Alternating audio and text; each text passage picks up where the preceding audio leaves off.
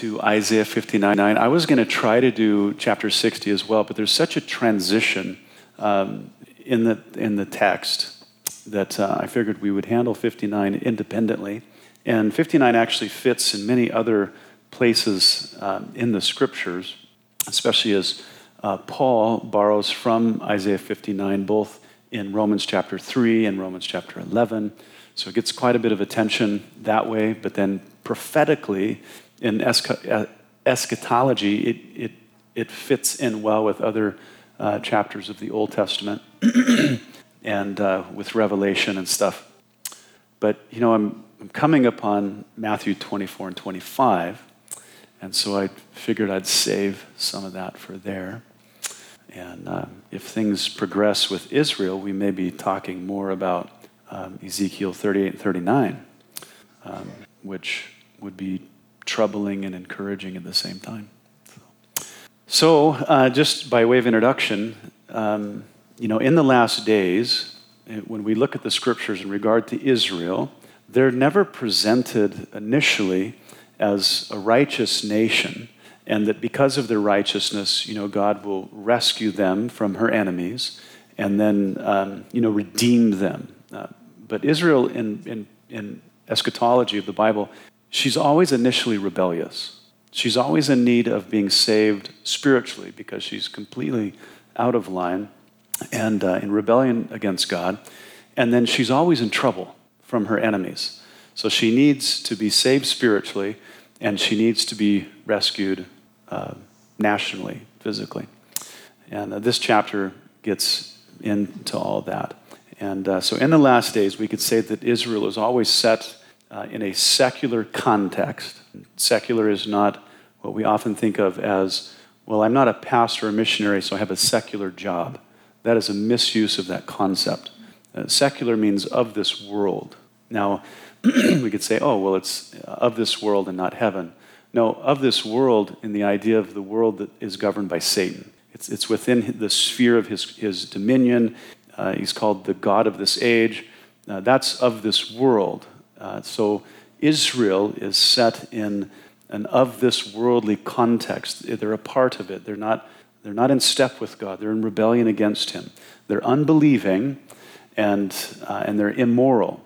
And then, of course, prior to the redemption, she is surrounded by her enemies. She's under attack, and it provokes God's pity for them, and it provokes his wrath against the enemy. And so God is going to rescue her spiritually and physically. And Isaiah 59 presents both of these realities. Her sin is the discussion in the first half of the prophecy, and in the second half is the judgment of her enemies. And then the last two verses conclude with their overall salvation. All right? How's that for an outline? Okay, pretty simple. So let's go ahead and read the chapter. If you would, please stand up. We'll read God's word. You'll recognize some verses in here. He says, "Behold, the Lord's hand is not shortened, that it cannot save, nor his ear heavy, that it cannot hear. But your iniquities have separated you from your God, and your sins have hidden his face from you so that he will not hear. For your hands are defiled with blood, and your fingers with iniquity. Your lips have spoken lies. Your tongue has muttered perversity. No one calls for justice, nor does any plead for truth. They trust in empty words and speak lies. They conceive evil and bring forth iniquity. They hatch viper's eggs and weave the spider's web. He who eats of their eggs dies, and from that which is crushed a viper breaks out. Their webs will not become garments, nor will they cover themselves with their works. Their works are works of iniquity, and the act of violence is in their hands. Their feet run to evil, and they make haste to shed innocent blood. Their thoughts are thoughts of iniquity, wasting and destruction are in their paths. The way of peace they have not known, and there's no justice in their ways. They have made themselves crooked paths. Whoever takes that way shall not know peace. Therefore, justice is far from us, nor does righteousness overtake us. We look for light, but there is darkness, for brightness, but we walk in blackness. We grope for the wall like the blind, and we grope as if we had no eyes. We stumble at noonday as at twilight. We are as dead men in desolate places. We all groan like bears and moan sadly like doves. We look for justice, but there is none. For salvation, but it is far from us. For our transgressions are multiplied before you, and our sins testify against us. For our transgressions are with us, and as for our iniquities, we know them. In transgression and lying against the Lord, and departing from our God, speaking oppression and revolt, conceiving and uttering from the heart words of falsehood. Justice is turned back, and righteousness stands afar off, for truth is fallen in the street, and equity cannot enter. So truth fails, and he who departs from evil makes himself a prey. Then the Lord saw it, and it displeased him that there was no justice. He saw that there was no man, and wondered that there was no intercessor. Therefore his own arm brought salvation for him, and his own righteousness, it sustained him. For he put on righteousness as a breastplate, and a helmet of salvation on his head. He put on the garments of vengeance for clothing, and was clad with zeal as a cloak. According to their deeds, accordingly he will repay fury to his adversaries, recompense to his enemies. The coastlands he will fully repay. So shall they fear the name of the Lord from the west, and his glory from the rising of the sun. When the enemy comes in like a flood, the Spirit of the Lord will lift up a standard against him. The Redeemer will come to Zion, and to those who turn from transgression in Jacob, says the Lord. As for me, says the Lord, this is my covenant with them. My Spirit, who is upon you, and my words which I have put in your mouth, shall not depart from your mouth, nor from the mouth of your descendants, nor from the mouth of your descendants, says the Lord, from this time and forevermore. Father, we love you. Thank you for your word. And Lord, only you can describe to us the events that will unfold in the future. All of it's in your hand, just as our lives are. And so, Lord, I pray that you would teach us, you would encourage us. And for many of us, as we've studied eschatology and looked at the evidence that concerns Israel throughout the scriptures, Lord, that more of the pieces would come together. And the fact that you keep your word, your promises, your covenant, Lord, again, we would be encouraged by it. So thank you, Lord, in Jesus' name. Amen. All right, go ahead and be seated. All right. Well, turn back, if you would, to verse 1 and 2. It says, Behold, the Lord's hand is not shortened, that it cannot save, nor his ear heavy, that it cannot hear. But your iniquities have separated you from your God, and your sins have hidden his face from you, so that he will not hear. So it's not that God can't help. It's not that he can't hear. It's not him, Isaiah says. It's you. It's you. It's your iniquities, and it's your sins. And the list is quite extensive from verse 3 through 8. I'm not going to read those verses to you again, but we'll just itemize the things that God is accusing them of. He accuses them of murder, of lies, of perverse speaking. He says that as a society, as a culture, they do not pursue justice. Truth is not endorsed. People, he says, are undiscerning. They invent evil. They conspire against one another. They're violent. They're quick to participate in evil, and they conceive evil in their hearts. That's a lot to take in, isn't it? That was the condition that he's speaking to. And so God says, because of you, I've hidden my face. It's because of what you've done, what you're doing, that I won't hear you. And, if we examine the moral condition of Israel today, we find that the majority of Israelites are secular. That's a statistic that Israel puts out. That, we think of the land of Israel, the land of the Bible, that there's these religious people there. They're at least religious, maybe a false religion or whatever, but the majority of all Jews are secular. They don't believe in the God of their fathers, the God of the Bible.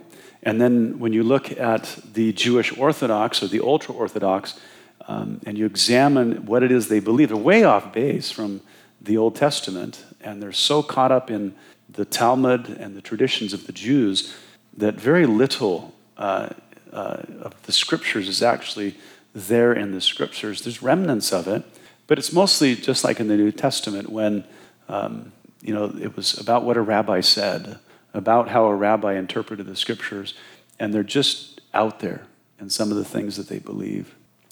Most Israelis, like Americans, believe that people have moral autonomy, which always leads to moral relativism, that, that might be true for you, but it's not true for me. They treat morality like Greg Koukl talks about, like ice cream.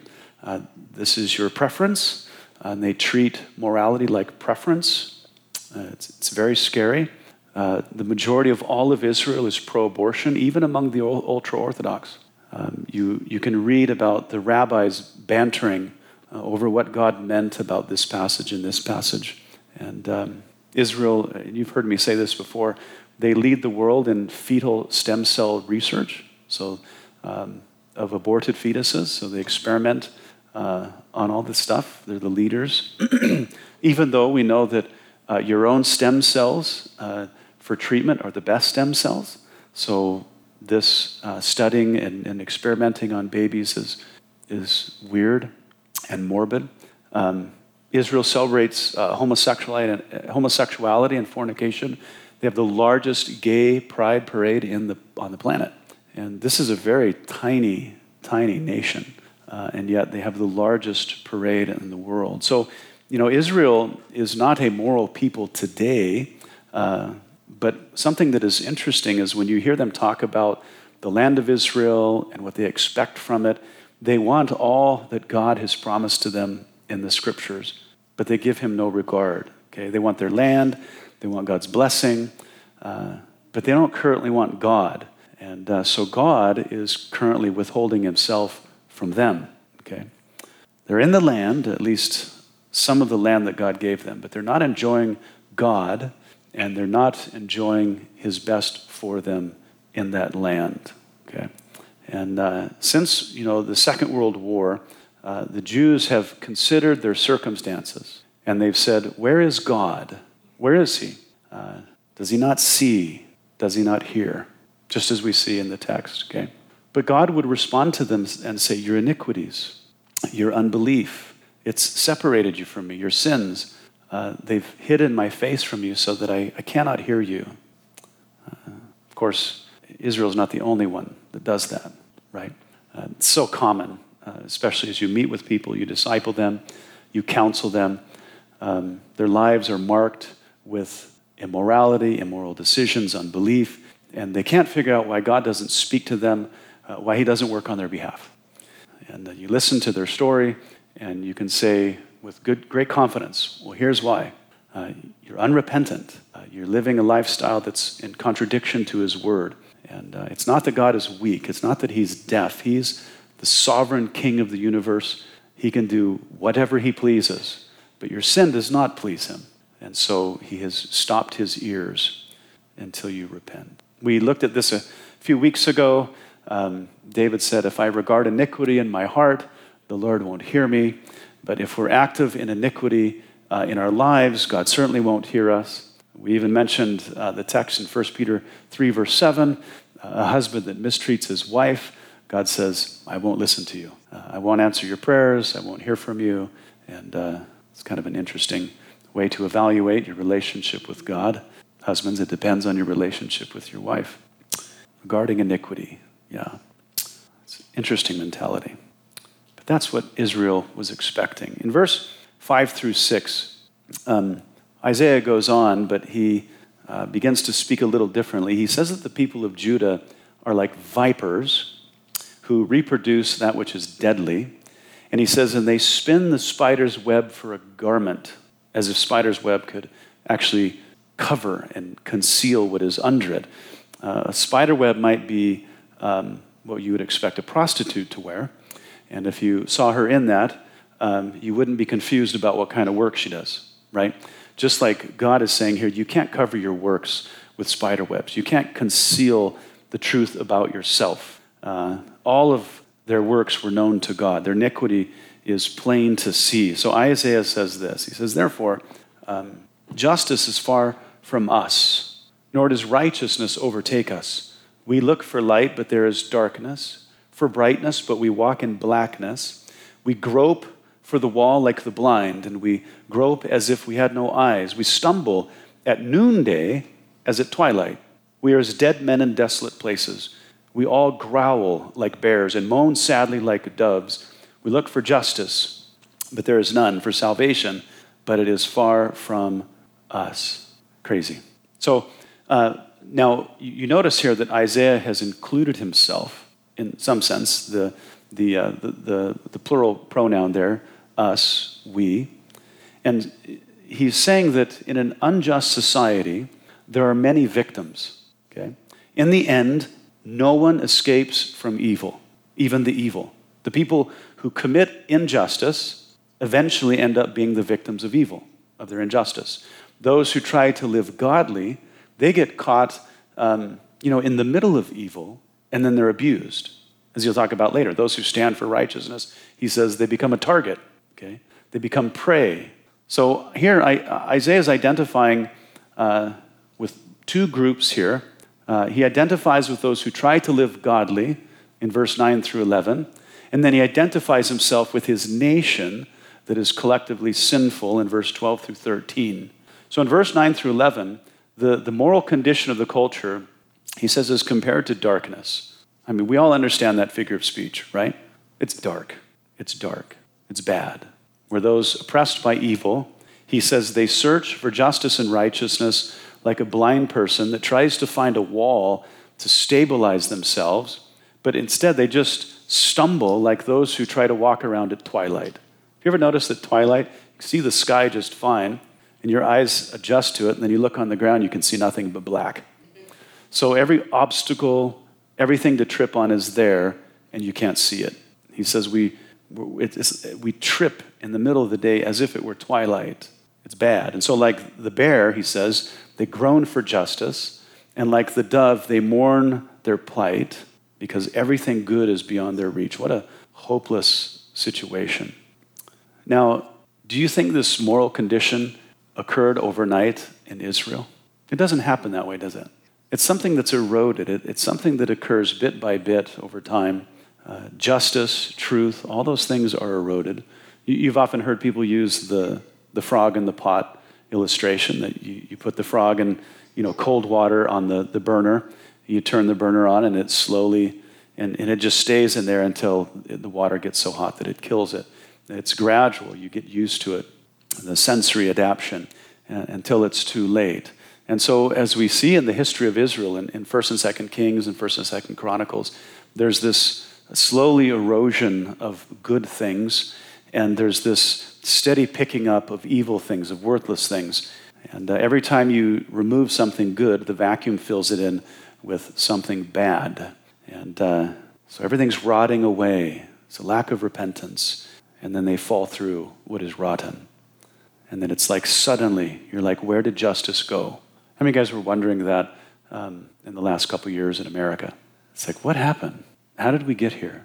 Everything's drowning in hopelessness. It's all the consequences of ignoring God and his word. And I would say, and maybe it's part of my personality, but this is what happens everywhere when good men do nothing, when they behave politely in the face of evil and injustice, when they make concessions, when they make small compromises under the appearance of diplomacy. I hate that. But when we look at Isaiah, we look at the prophets and the apostles, we look at the example of Jesus, they show that there's just no negotiating with evil. We can negotiate a lot of things in life, amen? But when it comes to evil, there's just no negotiating.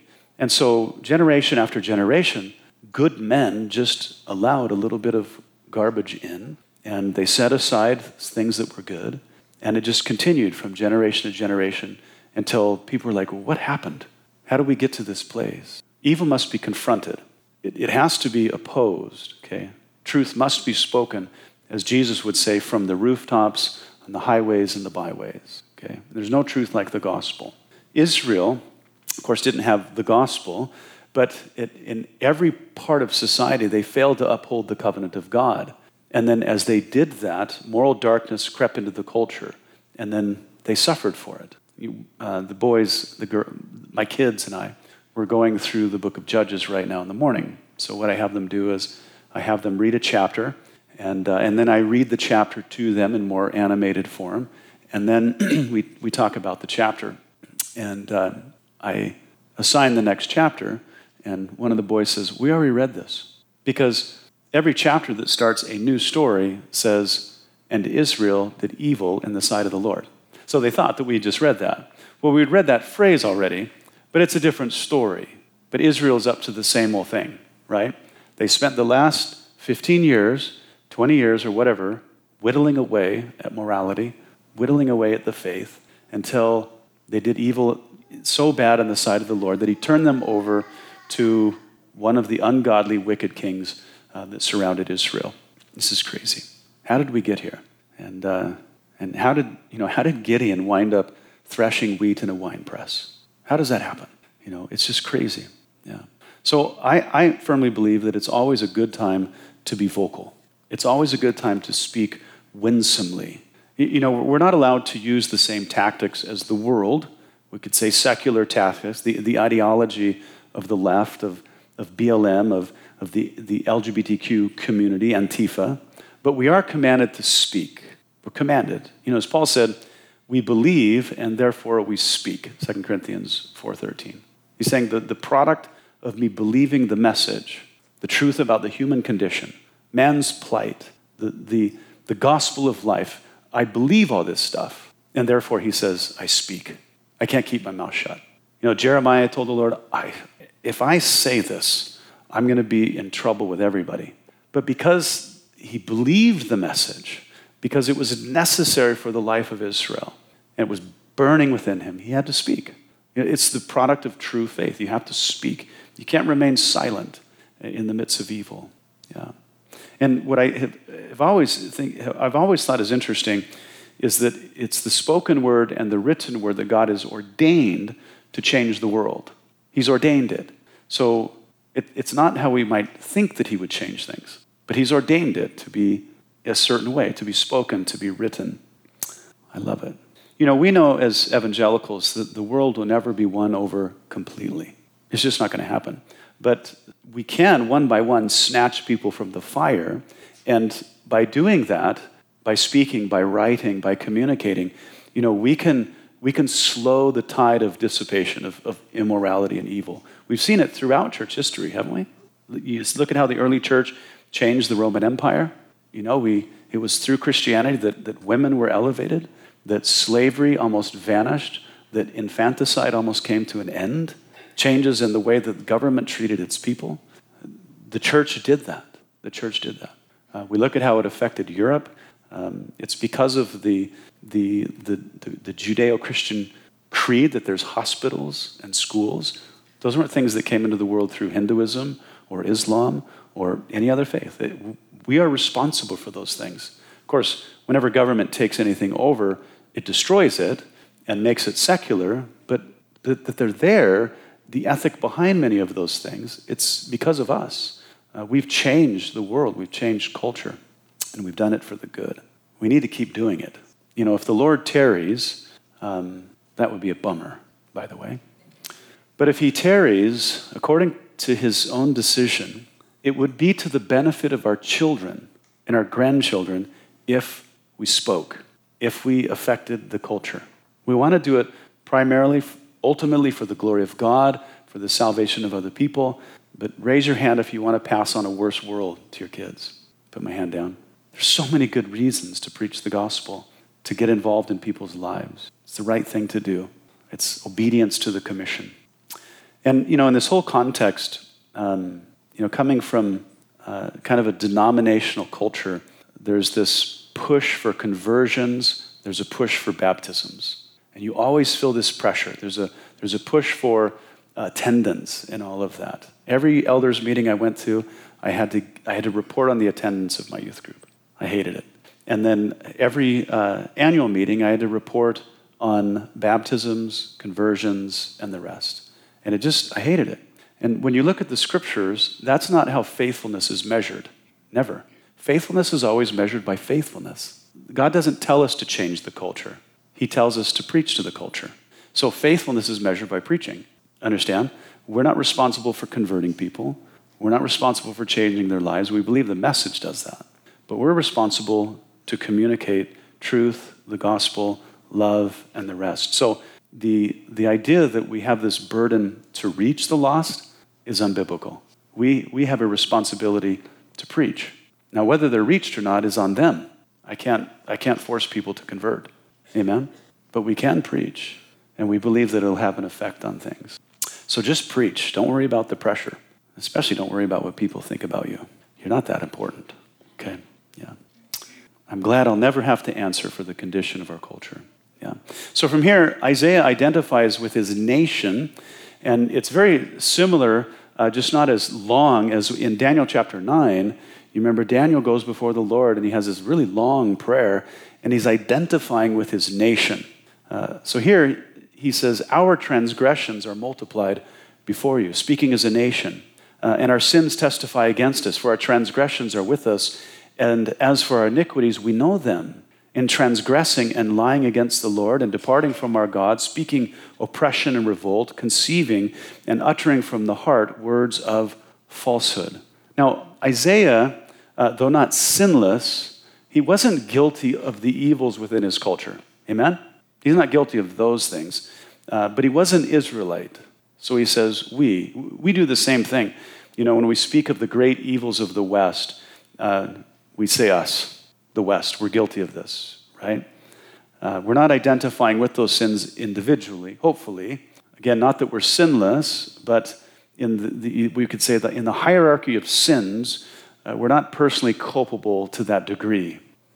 And here in these verses, Isaiah clearly explains that the sins of the nation just aren't against one another. It's not like that's what our sins are confined to, but everything is a sin against heaven. It's an offense to him. It's all ultimately against God.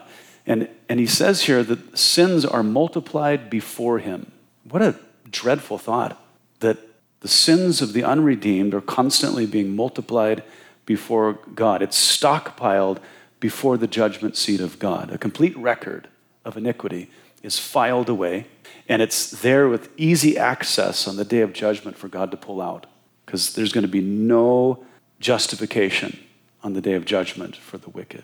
Paul says that the wicked are treasuring up for themselves wrath on the day of wrath. That's crazy, when God will punish all evil. So he's going to do that collectively, both to Israel and everyone else. But because God is in covenant with Israel, and because he is holy, he's going to judge his people, whether judge them for good in rewarding them, or he'll judge them for evil, disciplining them for their sin.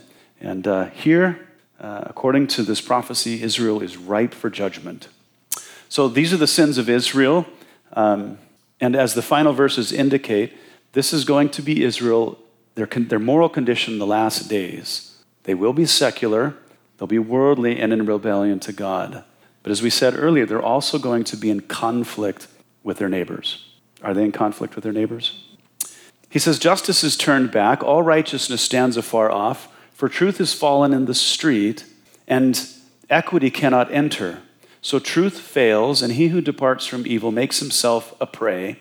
Then the Lord saw it, and it displeased him that there was no justice. So the context reveals that he's talking about the sins of their oppressors, those who are going to mistreat Israel in the final days of world history. So we could say that he's speaking in the prophetic present. He's looking to the future regarding the treatment of Israel at the last time. He says justice, righteousness, truth, and equity, all going to be forsaken. And if anyone departs from evil to embrace these virtues, he says they become hunted. They become prey. How relevant is that? Yeah. He says truth will fall in the streets. What an interesting place for truth to fall. I can't read that without being reminded of the last few years as we had, the BLM riots over George Floyd. Now we have the demonstrations all over the globe in favor of Hamas. It's all in the streets. It's all in the streets. Justice is, it's being pushed away by their rhetoric and the propaganda. Righteousness, it's not even in their motives. We say, well, they intended good. Well, that's not even their intention anymore. Truth is trampled on. Equity is just completely excluded. And then those who stand for truth, they're attacked. They're attacked. Okay? Falsehood in the media is received as truth. Wasn't it Denzel Washington said that if you don't read the news or watch the news, you're uninformed, but if you watch the news, you're misinformed? Wasn't that Denzel that said that? Yeah. You don't want to be irresponsible and not pay attention, but then when you listen to their garbage, you might as well not be paying attention, but you are being indoctrinated. Evil is presented as good, and good is reduced to evil. Injustice is justified. Inequity is proclaimed as equitable. Racism is excused for righteousness. The wrong people were and they are being punished. I look at it and I think, gosh, Jezebel once again has hired her false witnesses and condemned the innocent, while criminals walk, or the criminals are made out to be martyrs. In all of this, we've seen communities that have risen to the surface who celebrate criminals and they make heroes out of them. It's very strange. Criminal worship. None of it comes by surprise, but as I've been watching this unfold, I've been frustrated with those that should have been discerning with their voices and their leadership, should have been leading with courage.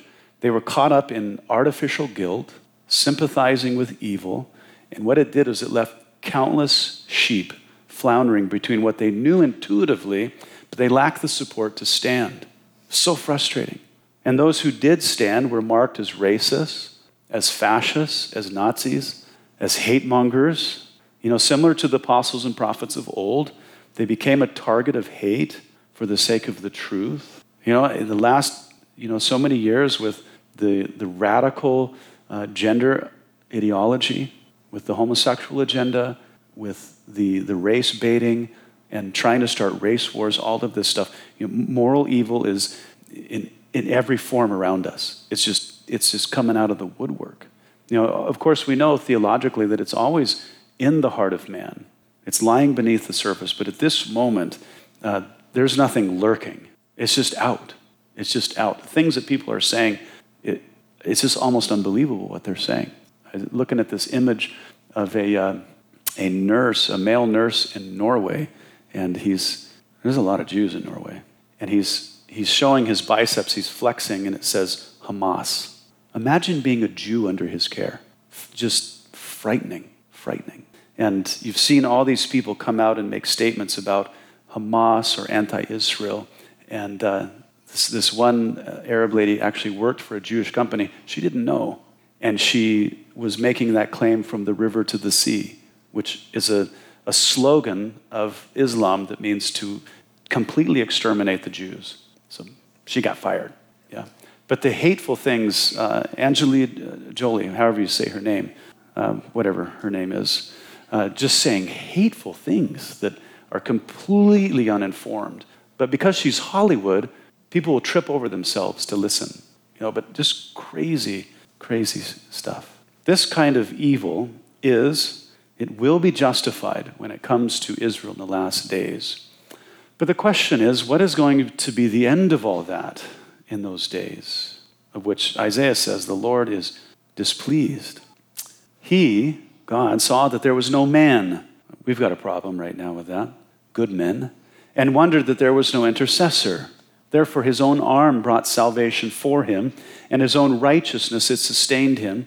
For he put on righteousness as a breastplate, and a helmet of salvation on his head. He put on the garments of vengeance for clothing, and was clad with zeal as a cloak. So the time is coming, and I think that it's sooner than later, that there will be, for Israel, no man, as it were, no intercessor. Collectively, there just won't be people to stand up in the face of moral evil. No one to stand with Israel, or nobody will be able to stand with Israel.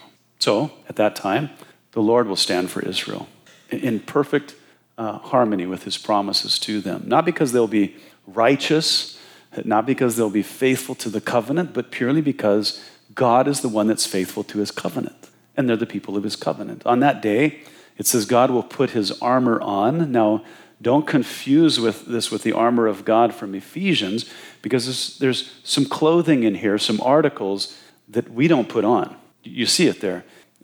It's the clothing of vengeance. It's a cloak of zeal. This is speaking of wrath. He's coming in his anger. Toward who? He says, according to their deeds, accordingly he will repay fury to his adversaries, recompense to his enemies, the coastlands he will fully repay. So shall they fear the name of the Lord from the west, and his glory from the rising of the sun. When the enemy comes in like a flood, the Spirit of the Lord will lift up a standard against him.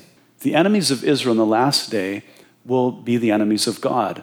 They're going to suffer his fury. It says his recompense. He says that Israel's enemies on that day will consist of the coastlands, which includes the islands of the Mediterranean, everyone to the west of Jerusalem. Now, all prophecy, mind you, is Jerusalem-centric. Everything is to it and going out from it.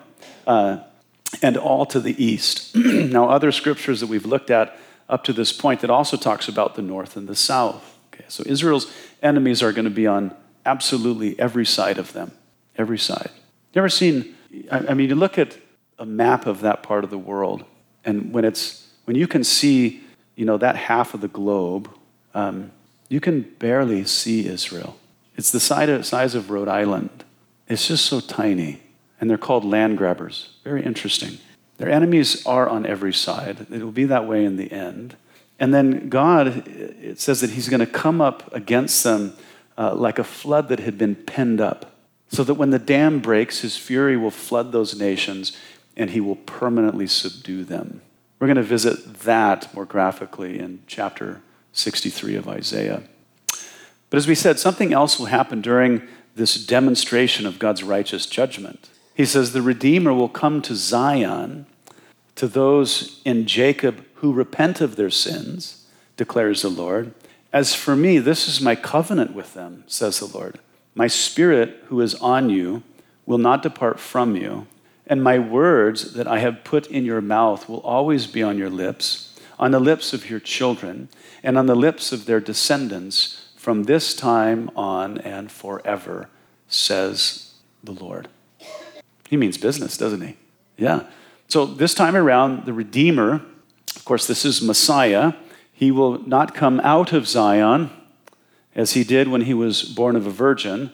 At the second coming, he's going to come to Zion. He's going to return there. He will come from Zion in the sense of his human origin when he returns, but he's going to come to them from heaven. And what's interesting is Paul quotes this passage in part in Romans 11, verse 26 and 27, and he's speaking of the future salvation of ethnic Israel. Okay? Now, notice that all of this is related to God's covenant with them. It's all covenantal. Now, he's not referring to the covenant made with Israel at Sinai. He's referring back to the covenant made with Abraham. Okay? Those who repent, just as Romans 11 teaches, they will perpetually have the Spirit of God upon them. Now, we have never seen that, right? We've never seen that. And it says, they and all generations that follow will speak the word of God. This won't be true of many generations, but from that time forever, and then it's followed up with, says the Lord. This is guaranteed. This is, God's covenant promise stands. So look at this. After quoting this passage from Isaiah, Paul says, concerning the gospel, they, Israel, are enemies for your sake. But concerning the election, they are beloved for the sake of the fathers, Abraham, Isaac, and Jacob. For the gifts and the calling of God are irrevocable. Now, gifts and calling of God, it says, Israel, mine elect. Mine elect. That's God's calling upon them. It's irrevocable. He says, for as you Gentiles were once disobedient to God, you have now obtained mercy through that's Israel's disobedience.